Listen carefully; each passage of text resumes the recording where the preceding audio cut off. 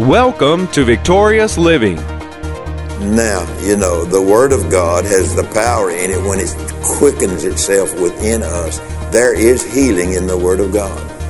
No doubt about that. There is deliverance in the Word of God. There is so many things in the Word of God that will keep us, when we read it and meditate in it, that will keep us making confessions against or anti, and us not even realize that we're doing it. Welcome to Victorious Living with Pastor Charles Cowan. Today, Pastor Cowan shares with us 4 characteristics of total victory in Christ. We invite you to stay tuned to today's program. If you can't, we invite you to visit our website at victoriousliving.org. There you'll find other audio and video resources to help you in your Christian walk. And now, here's Pastor Cowan as he shares 4 characteristics of total victory. And so total victory comes when the spirit of one's mind is in total harmony with God's Spirit. So in the world today, we find 2 spirits that are major spirits that are in the world today. The Spirit of God or of Christ and the spirit of the Antichrist.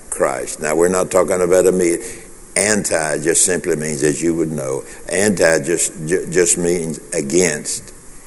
So when we say Antichrist, we're talking about somebody that is against God, against the Spirit of God. So in the world, as I said, in the world today, we find these 2 spirits, the Spirit of God and the spirit of the Antichrist, vying with one another, both wanting us, they're after us to use us in whichever one we will yield to. And so we see then it just doesn't happen. It happens when we exercise our will, our desire, and all the things that we can mix in with that. So 1 John chapter 2 and verse 22 reads like this. Who is a liar? Now you'd need to read the 21st verse and back behind it. Who is a liar but he that denies that Jesus is the Christ? He is Antichrist that denieth the Father and the Son. So we're not following the Spirit of Christ or the Holy Spirit or the Spirit of the Scriptures, which has the Spirit of Christ in them. We want to make sure we're not Antichrist. In other words, if I don't accept the Word of God, that's anti. If I say, well, I don't believe that, that's anti. Or we could say, that passed away, that's anti-God, anti-Spirit of God, those things. But we don't think about that, and I say I'm referring to people. We don't think a lot about that, but yet nonetheless, if we could just think about how God sees that. He sees that as statements against Him when we are anti to what He says in His Word. We're anti to God. We can't see God, but yet we're reading from the Word of God. So a person can come to church, a person can be in church all their life, never maybe think about it or whatever, but all their life sit and be anti by saying, well, I don't believe that, or I don't receive that, or that's not what I was taught. And, numerous things that people could say, think that would be opposed to God, but that's not what they want to be, but yet that's what it would be if they make those kinds of statements. And then sometimes when they make that or become anti or unbelieving, wonder why God doesn't bless them. So we go back to that first statement that I made. I think perhaps they may have the idea or the thought that just because they are a Christian that God will bless them.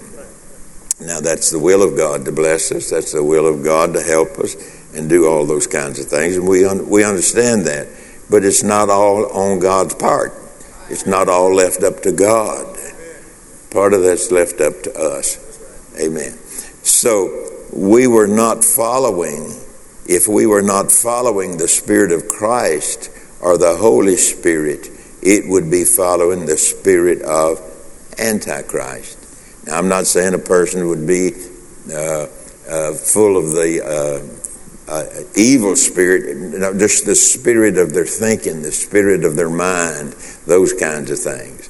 So if a person were not following the Spirit of Christ or the Holy Spirit or the Spirit of God's Word, if they were not following that, then that would be anti or opposed or whatever to God and His Word. Now, that sounds pretty bad, doesn't it? But yet at the same time, He didn't give us this writing to make us feel bad.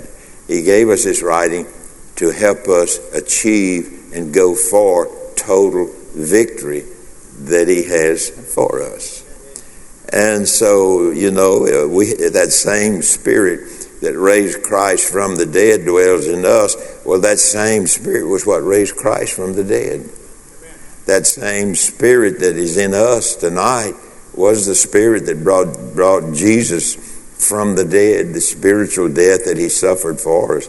It brought Jesus up from that death into a new life, which God now, through Christ, has deposited on the inside of us as a believer. So it's important how we address ourselves toward God, that we don't want our statements to be anti or against, all the while we're not meaning for it to be that way. So it's good, that's what a few moments ago that Peter in his writings, he said, I will not be negligent to put you in remembrance, even though you know the truth.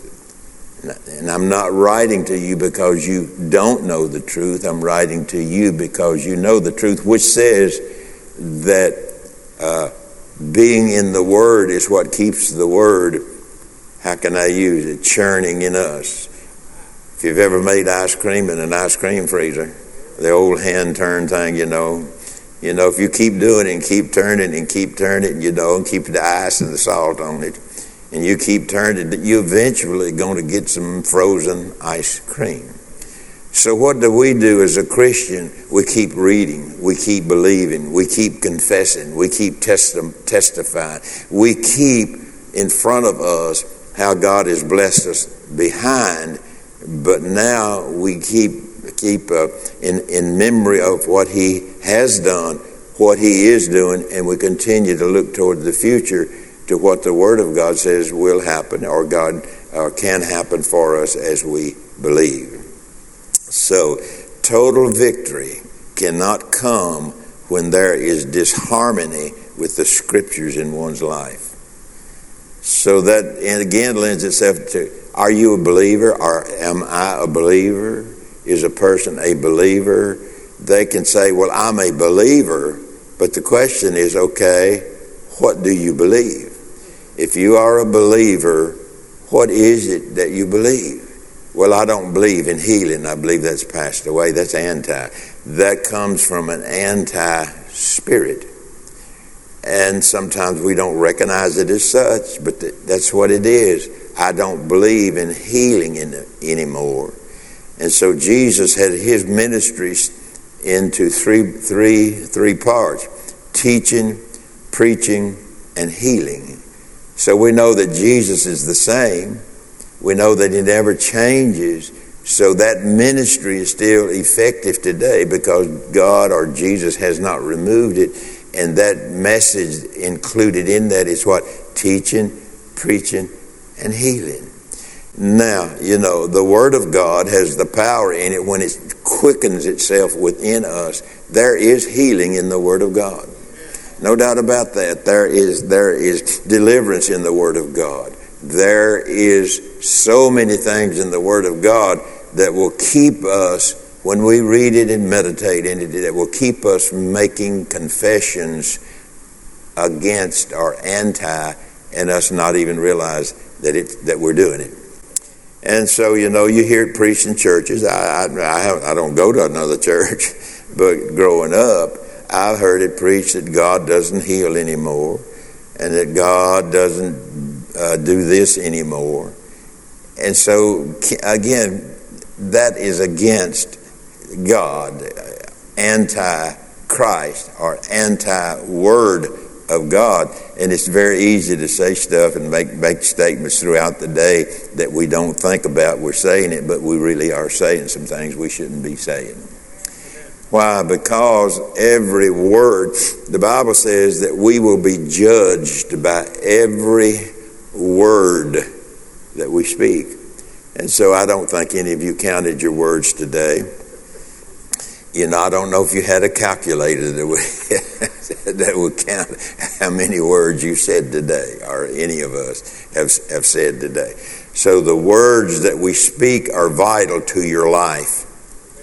The word of life. Why do we call it the word of life? Because there is life in the word. And so it is the word of life.